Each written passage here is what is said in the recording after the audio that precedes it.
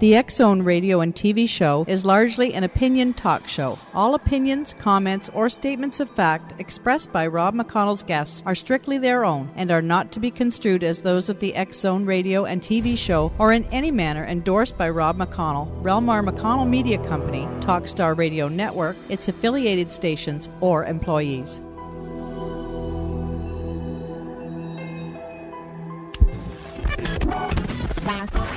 All Hit Radio.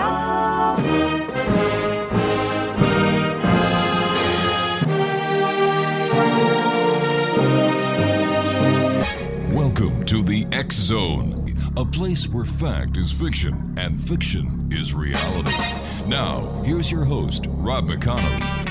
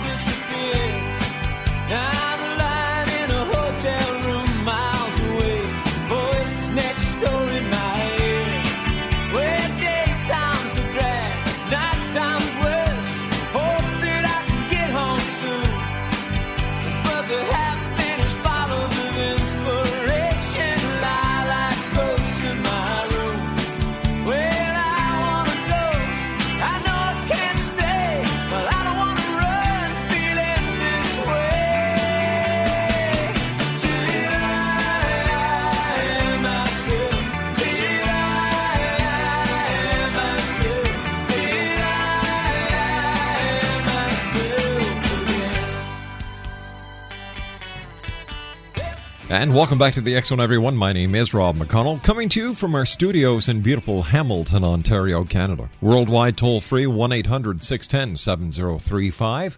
My email address, xzone@xzoneradiotv.com. On MSN Messenger, xzoneradiotv@hotmail.com. And our website, www.xzoneradiotv.com.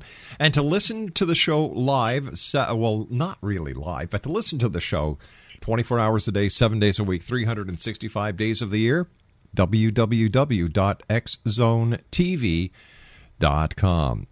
X-Zone Nation, I can only say that I am thrilled and honored to have the next guest here on the X-Zone. The Honorable Paul HELLYER is my guest this hour.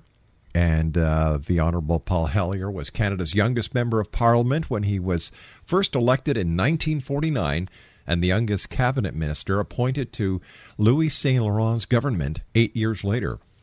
After a stint in opposition, he subsequently held senior posts in the governments of Lester B. Pearson and Pierre Elliott Trudeau, who defeated him for the Liberal Party leadership in 1968.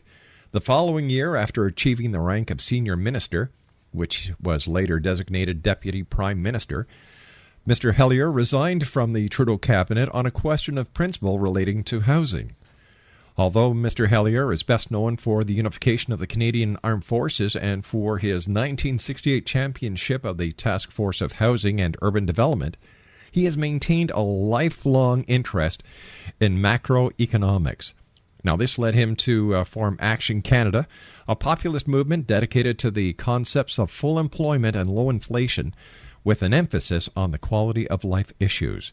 Through the years, as a journalist and political commentator, he has continued to fight for economic reforms and has written several books on the subject. A man of many interests, Mr. HELLYER's ideas are not classroom abstractions.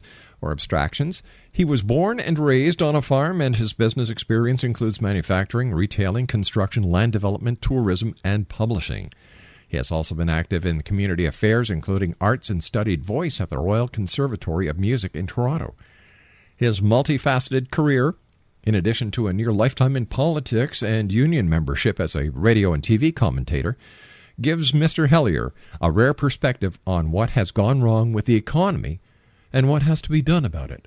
X-Zone Nation, joining me this hour, the Honorable Paul HELLYER. And Mr. HELLYER, welcome to the X-Zone, sir. It's a pleasure indeed. I've had the pleasure of meeting the former Prime Minister, Pierre Elliott Trudeau. I've had the pleasure of meeting many members of our great country's political backbone to this great country of ours. And I'd like to thank you, sir, for the wonderful work that you did. And, it's people like you who make Canada the great nation it is. So thank you, sir. Well, thank you very much for saying so. You and I have to take a 2-minute commercial break, Mr. Hellyer. When we come back, I'd like to talk to you about the Canada that you see now compared to the Canada of, let's go back in time to the time of Lester B. Pearson and then the Canada of Pierre Elliott Trudeau. So please stand by, Exo Nation. We're very proud and honored to have with us the Honorable Paul Hellyer this hour here in the Exxon. For more information on Mr. Hellyer, visit his website, www.paulhellierweb.com. That's PaulHellierweb.com. My name's Rob McConnell, and as you all know, I am a proud Canadian. And we'll be back on the other side of this commercial break as we continue from our studios in Hamilton, Ontario, Canada. Don't go away.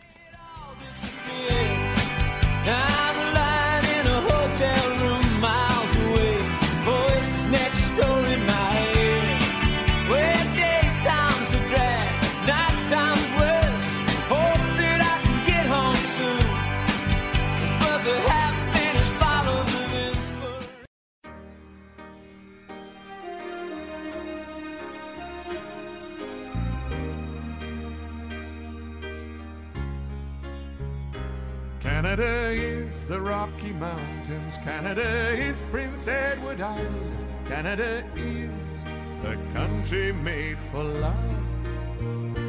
Canada is La Belle Province. Canada is the Yukon mine. Canada is a country full of love.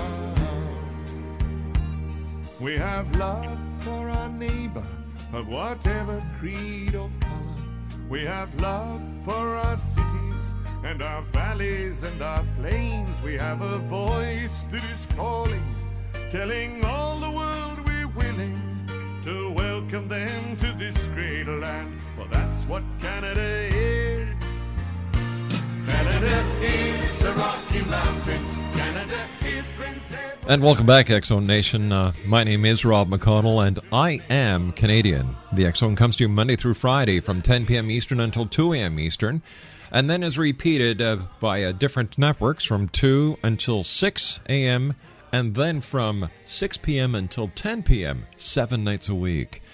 Our toll-free number worldwide is 1-800-610-7035. Email exxon@exxonradiotv.com, on MSN Messenger, exxonradiotv@hotmail.com, and our website, www.exxonradiotv.com.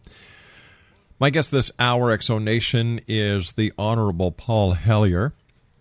And Paul, first of all, I know you're a very busy gentleman, and I certainly do appreciate tremendously you taking time out of your schedule to join us here on the X-Zone. But I have to ask you this, sir. What is the biggest change you have seen in Canada over the last 20 years? I think the biggest change has been probably in the attitude of people. And this is not limited to Canada. It pretty well extends across the face of the earth. The people somehow, or for some reason, seem to be more self-centered and more of the me generation, as it were, rather than part of the community and wanting to serve the community and serve their country and to give, as John Kennedy said.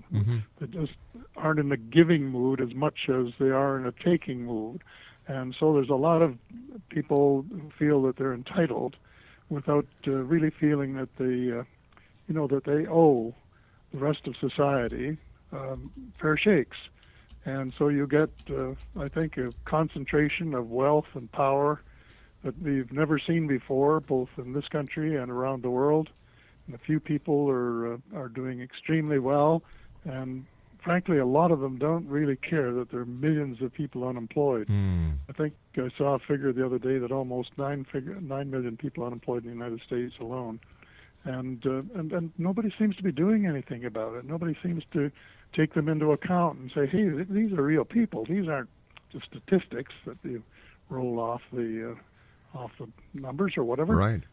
These are people who have families and lives and hopes and aspirations. And I think this is the biggest change that I've seen worldwide, and certainly in Canada, is the attitude of people and their unwillingness, perhaps, to say, well, we're very wealthy, we're doing well overall, so we should be willing to share a little more with the people who don't have much, and with the people in the world who are in the same boat. Why, sir, are there so many unemployed people in Canada? Canada is a vast country. It seems that there should be no unemployment. What happened? What happened is that a couple of New York banks decided to beat the system the same way that they did in 1929, caused a worldwide recession, and the system, which is nothing but a house of cards anyway, is one that's very fragile, and they've managed to collapse it, and with that to reduce values worldwide, reduce purchasing power worldwide, and just slow the economy down and put people out of work en masse from one corner of the world to the next, right around the whole globe. And Canada fared a little better than some, including our neighbors to the south, but still there are far, far more people unemployed than is necessary. And this is basically, I guess, a product of a monetary system, of an international monetary system which doesn't make any sense. But most people, there are probably not more than 1 or 2 people out of 100 that will be listening today that know that privately owned banks create money out of thin air, and that they create nearly all of the new money that is created. And worse than that, it's all created as debt, and no one creates any money with which to pay the debt. So if you want the economy to grow, the only way under the present system is for somebody to go further into debt. And already most individuals are up to their ears in debt, and you hear cries, certainly from Bay Street and Wall Street, that the governments have to cut down and cut back on their programs and so on. So they don't want governments to go any more in debt than they are already. So if no one is willing to go further into debt, the economy is not going to grow. And this is a tragedy. And actually, Lord Keynes had it sort of half figured out after the Great Depression, where I grew up. But his name has been forgotten, and now we're living in an age where the bond dealers and bankers seem to be calling the shots, and they're just saying, to heck with public services and trying to maintain full employment and look after little people. We want you to cut back and raise taxes if you have to in order to pay the interest on this huge debt that exists all around the world. Sir, in February, you gave the following speech at the International UFO Congress at Fort McDowell Resort in Scottsdale, Arizona. And I would just like to read a couple of paragraphs here. The speech is entitled, Exonation, Global Fraud, Global Hope. The world financial system is a total fraud. It is one gargantuan Ponzi scheme, no better than the one Bernie Madoff used to swindle his friends and neighbors, and thousands of times worse if you add up the total number of victims it has ripped off over countless generations. The principal difference between the two schemes is that Madoff was acting outside the law, while the international banking cartel has persuaded generation after generation of monarchs, presidents, and prime ministers to provide legislative protection for their larceny. The bank's Ponzi scheme is alarmingly simple. They lend the same money to several people or institutions at the same time and collect interest on it from each. What the banks really lend, however, is their credit, and what they take back in compensation for that privilege is a debt that must be repaid with interest. The number of times they lend the money is called leverage. And by the way, Exonation, we are going to be publishing this entire speech in the May-June edition of the X-Chronicles newspaper, which comes out in 2 weeks. How can the banks and the financial institutions, sir, keep on getting away with this? And how is this going to affect not only Canada, but our neighbors to the south and the European Union in the years to come? Well, they've been getting away with it for generations, and we don't seem to do anything about it because people don't understand it, which is the reason I made that speech. And the economics profession has let us down, and they don't really go to the heart of the problem. As a matter of fact, that's why I went into politics in the first place more than 60 years ago, because as a child of the Depression, I saw this raw poverty, which you see in many places again today. And I asked my professors at university, when I was going to university for a couple of years to get even with the Prime Minister for wasting my time in the armed forces, whether recessions and depressions were necessary or not. And they didn't answer the question. They didn't satisfy me. They just, in effect, said, read your economic history. In other words, there have always been recessions and depressions, and therefore, by an extension, there always will be. Well, that answer wasn't good enough for me, which is the reason I went into politics. And I say stoutly, and have for years, there's never been either a recession or a depression that was necessary. Every single one of them was part of the monetary phenomena. And consequently, I've spent most of my life trying to do something about it and still working at it. Written a few books, including the latest one, which is Light at the End of the Tunnel, a survival plan for the human species, and banging away, trying to get people to think about the system and why it doesn't work. And it's really very simple, and in that same speech you referred to, I said that any high school student could tell that if all of the money is created as debt, then the total debt is heading toward infinity. And there's no way of stopping it. It just keeps getting worse and worse. And so that's the reason you've got these problems, the United States having to increase their debt level all the time, and having all the panics in Greece and Ireland and Spain and some other places where they can't meet the payments on their debt, is because the money doesn't exist to pay. So what is going on now, and this is a tragedy, instead of doing something that will solve the problem, all the world financial community is doing is lending them more to keep them going so that the whole system doesn't collapse and so that they can pay their debt. And this is even worse, then telling them how to run their lives, taking away their freedom, saying, well, you no longer can say how you're going to run your country. You're going to run it the way we tell you to. And that is happening in countries from one corner of the world to another. You know, we sit back and we look at the world around us. There are so many people trying so hard to make ends meet. And then we see countries who are fighting for the same democratic rights as people in the United States and Canada are so fortunate to have.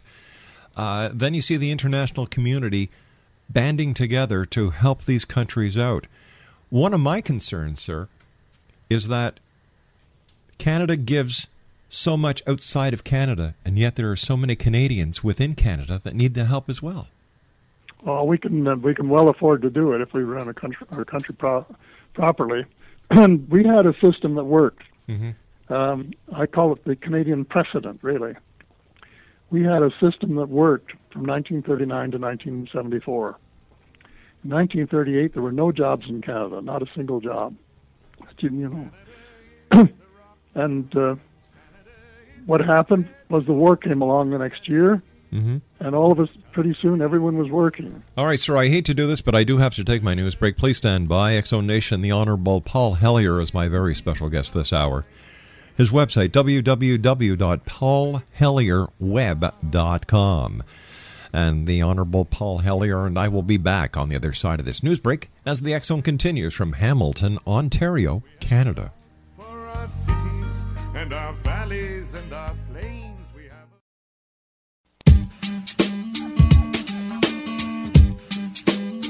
You're listening to the X-Zone Radio Show, live and around the world on the Talkstar Radio Network. X-Zone Broadcast Network, UK High Definition Radio, Euro High Definition Radio, and Star Cable. Our toll-free telephone number worldwide is 1-800-610-7035. Our email address, xzone@xzoneradiotv.com. On MSN Messenger, xzoneradiotv@hotmail.com. And our website, www.xzoneradiotv.com. I believe it's meant to be, darling. I watch you win.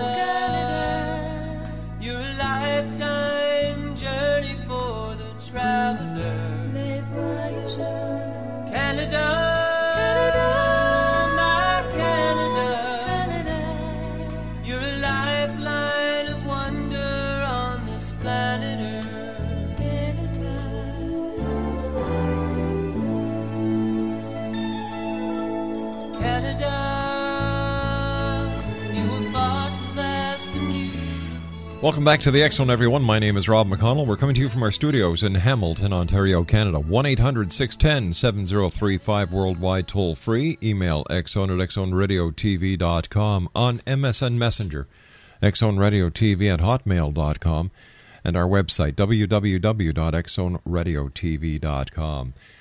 You know, a lot of Canadians really have no idea how blessed they are to live in Canada, or how other people see Canada when they visit us or come to school here, or they've got a job that brings them to Canada, and then they go back to their own countries. Perfect example, X-Zone Nation, is this email I received from Arthur Feng earlier today. It's thank you for your show. The show is amazing. I live in Hong Kong and work in the financial industry. From an unlikely link I got from researching on the views of the financial crisis, I was brought to your website and podcast via searches on Crisis by Design, and I am hooked. The letter goes on, and he says, by the way, I spent 6 to 7 years in Toronto when I attended the University of Toronto. The opening anthem reminds me that I miss Canada and the gentle Canadian. Sometimes a cut scene comes up from a memory on the first morning I walked out of the apartments to St. George Street, leading down to the University of Toronto campus. The street was empty except for one person. He walked up, smiled, and said good morning to me. I was shocked. What on earth is this place, I asked myself. Why are these people so friendly? Heaven should be like this. This is my new home, Canada. Joining me now this hour, X-Zone Nation, is the Honorable Paul HELLYER, a gentleman who is responsible for the way that Canadians are looked at around the world. And thank you very much, Mr. HELLYER, for all that you did and all the other members of Parliament in the past, and to the members of Parliament present and future, for making this great country the great country it is.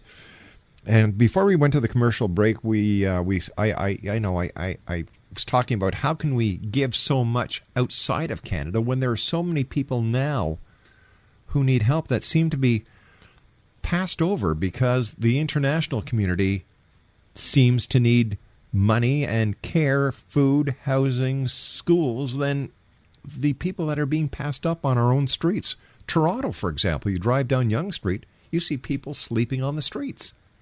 And it isn't necessary. No, sir. Let me finish the point I was starting to make before the break. When the war started in 1939, pretty soon everyone was working in the armed forces, or building munitions, or building factories. Everyone was doing something until the point when unemployment got down as near zero as it's ever been. And you have to say, well, where did they get the money to do that? Well, the answer is the Bank of Canada printed it, printed it, and made it available to the Government of Canada at near zero cost. And they did that they gave them a lot of money. The government spent it into circulation to pay for all of these things that we're just talking about. And it wound up in the private banks where it became what the economists called high-powered money, which was the base on which they could extend some of their credit and provide loans to people who wanted to do things, including buying government bonds. Well, this is the system that got us out of the Great Depression, helped finance the war, and then helped finance the post-war period, including in Canada, the construction of the St. Lawrence Seaway, the Great Seaway, the Trans-Canada Highway, and the new airport terminals that we were doing, and then helped to lay the foundation for our magnificent welfare system after the war, when we really cared about people. In 1974, the Bank of Canada, without any consent or advice of the government, changed the system. And it was due to a little-known organization called the Bank of International Settlements in Zurich, Switzerland. And all the central banks took a decision to adopt the ideas of Milton Friedman and really go to an unregulated system. And it's been downhill ever since. Now, you raised the question. In 1974, there were no people sleeping on the streets in Toronto, and there were no food banks. There wasn't a single food bank in Canada. Today, I think I can't remember exactly, but around 800 of them. And there are people on the street everywhere. And this all began when the Bank of Canada stopped printing money for the government at zero interest and made the government instead go and borrow on the market at market rates the money that they needed if we had a recession and had to make up the deficit. And we're lucky in the sense that our central bank was publicly owned. In the United States, the federal system, Federal Reserve System, was probably the biggest swindle in the history of the world. When the Congress, in the dead of night near Christmas, passed the legislation which handed their sovereign right to create money over to privately owned banks. And this is the issue. The governments own the right to make money, to print money, to create money, but they don't do it. They have the sovereign right, but they don't exercise it. Instead, they have licensed private banks to do it, and then even have to go and beg the private banks to lend some to them at high interest rates if there's a recession and they fall short. So what we need at the moment, worldwide, we need a massive reflation to make up for the credit money that was in effect evaporated in 2007, 2008 as a result of the banking system. And it's got to be vast. Around the world, trillions of dollars in money should be created that is debt-free, that doesn't have to be paid, and it should be created by the governments of the various countries affected, including the Canadian government. If we would create, say, maybe $200 billion,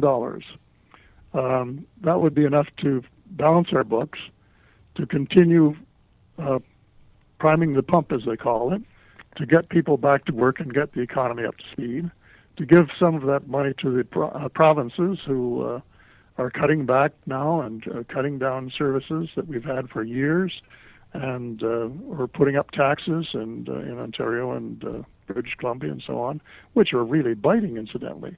So instead of going the wrong way, and incidentally exactly the same way that we did after the crash of 1929, in the early 30s, we would go the right way, which was how we got out of the Great Depression and financed World War II, when money was made available to governments at very low cost. So this is a big issue, and it's being argued in some quarters. Lincoln, for example, financed his part of the Revolutionary War by printing greenbacks. And there are many people in the United States who are saying this is what has got to happen now, that the government of the United States has to print, I would say, probably to start off a couple trillion greenbacks, get them in circulation and not cut programs, and give a lot of that money to the states who are cutting back or having terrible trouble, and get the system working, up and working. And then in the future, and this is part of what I said in my speech in Arizona and also in my book, Light at the End of the Tunnel, Survival Plan for the Human Species, is some kind of formula. There are a lot of monetary reformers that think governments should create all of the new money. I think we could get a system that would work even if they printed a part of it. And my current recommendation is that they print 34% of the new money, and still leave the banks with the capability of creating 2/3 of the new money, so they'd be able to finance new industry and so on. But they wouldn't have enough money for the kinds of things they do, like leverage buyouts and all these exotic derivatives that are hanging over the heads of the world system. So it's really a massive, massive change in system that we have to face, and that is to stop letting a handful of people in the banking cartel run the world and, in effect, tell governments everywhere, including the United States government, what to do, and give people back their freedom so that we could make the choices that would be good for our own lives. And you were talking about democracy earlier. Yes. I don't know where there is a democratic country, because the United States has been run by the Wall Street for years and years and years, and the Canadian economy has been run by the Bank of Canada for years.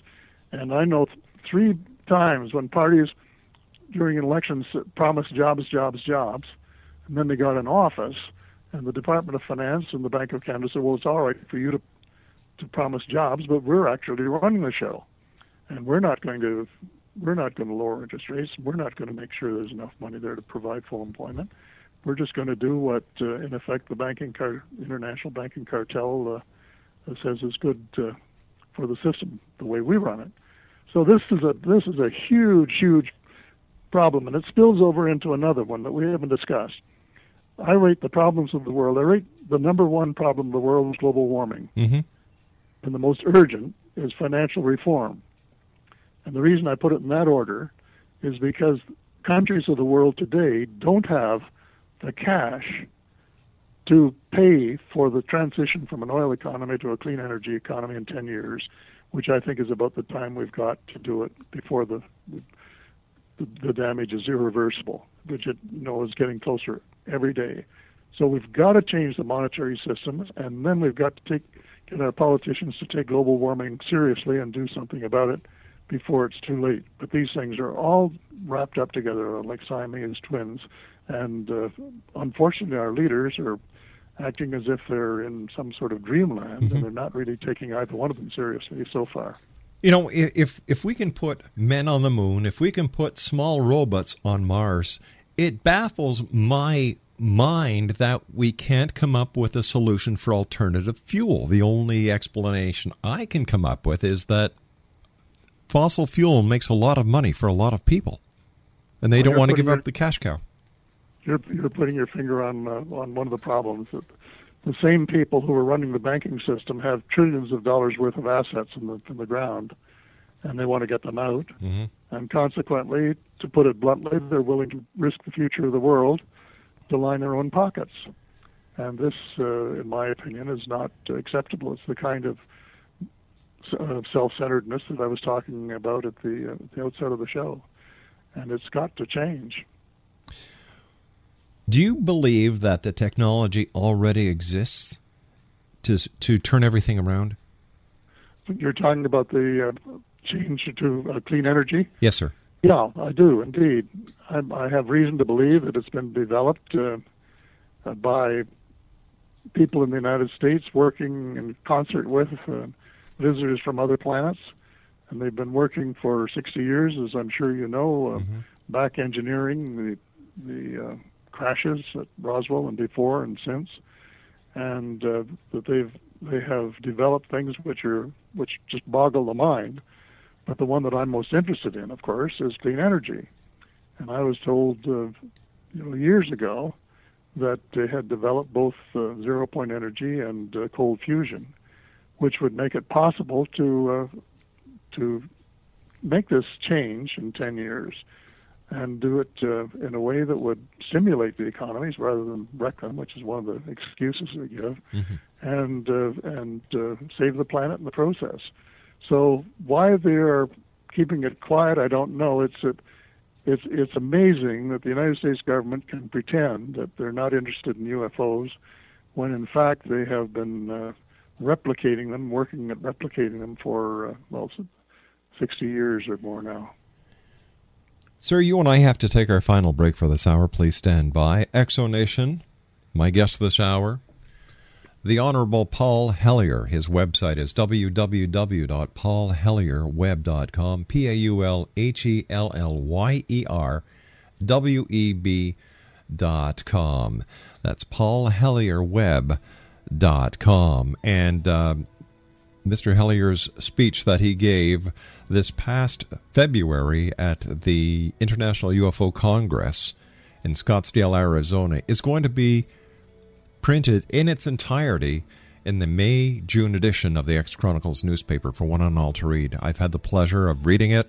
Exonation, this is something, if you care about this planet, if you care about the country that you live in, if you care, let's just say, if you care, you will read this and pass it to as many people as you know. I'll be back on the other side of this break. Don't go away.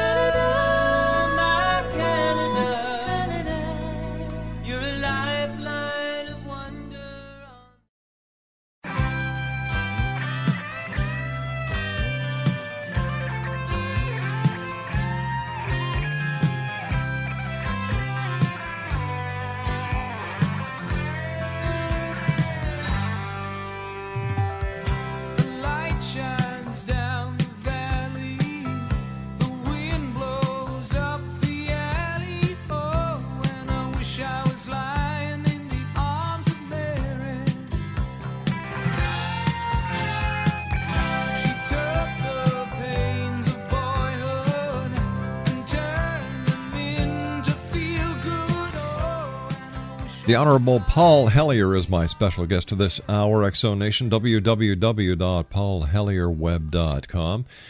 And let me ask you this, sir. Does the Canadian government have proof that we have been visited by extraterrestrials from other planets? I would say the answer has to be yes.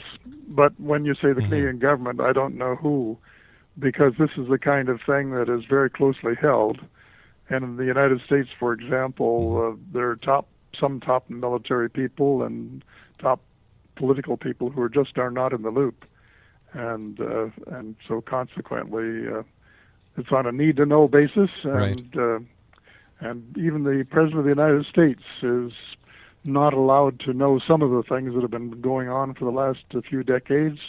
And this is one more reason why I say, they call it a democracy, but if the commander-in-chief doesn't know what's going on by his subordinates, that raises some very serious questions in my mind. Sir, go ahead, sir. Another website that we haven't mentioned that I'd like to get on the record. Sure. That's www.victoryfortheworld, all one word, victoryfortheworld.net. And on it, not only could they download the speech that we've been talking about, but there are other books that you can get. One by Ellen Brown, for example, A Web of Debt. You read the first 100 pages of that about the history of the banking system, and it'll turn your stomach. And another one of my books is there, the one that I've been talking about, Light at the End of the Tunnel. But another one for people who are interested in economics, it's called A Miracle in Waiting, The Economics of Common Sense. And there are also 3 action plans that are posted there, one for Canada, one for the United States, and one for the world. And if you go to the action plan, it gives you a list of things that you might consider doing if you were really concerned about the future of the world. And people often say, well, what can I do? Well, we put these action plans up so that they answer that question. It tells you what you can do if you feel like doing it.